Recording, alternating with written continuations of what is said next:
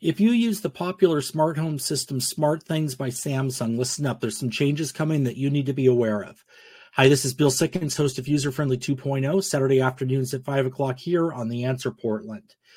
Like anything else, from time to time, smart home technology updates their software, which will leave some older tech in the dust and add features for some new things. And that's happening with Samsung Smarthings.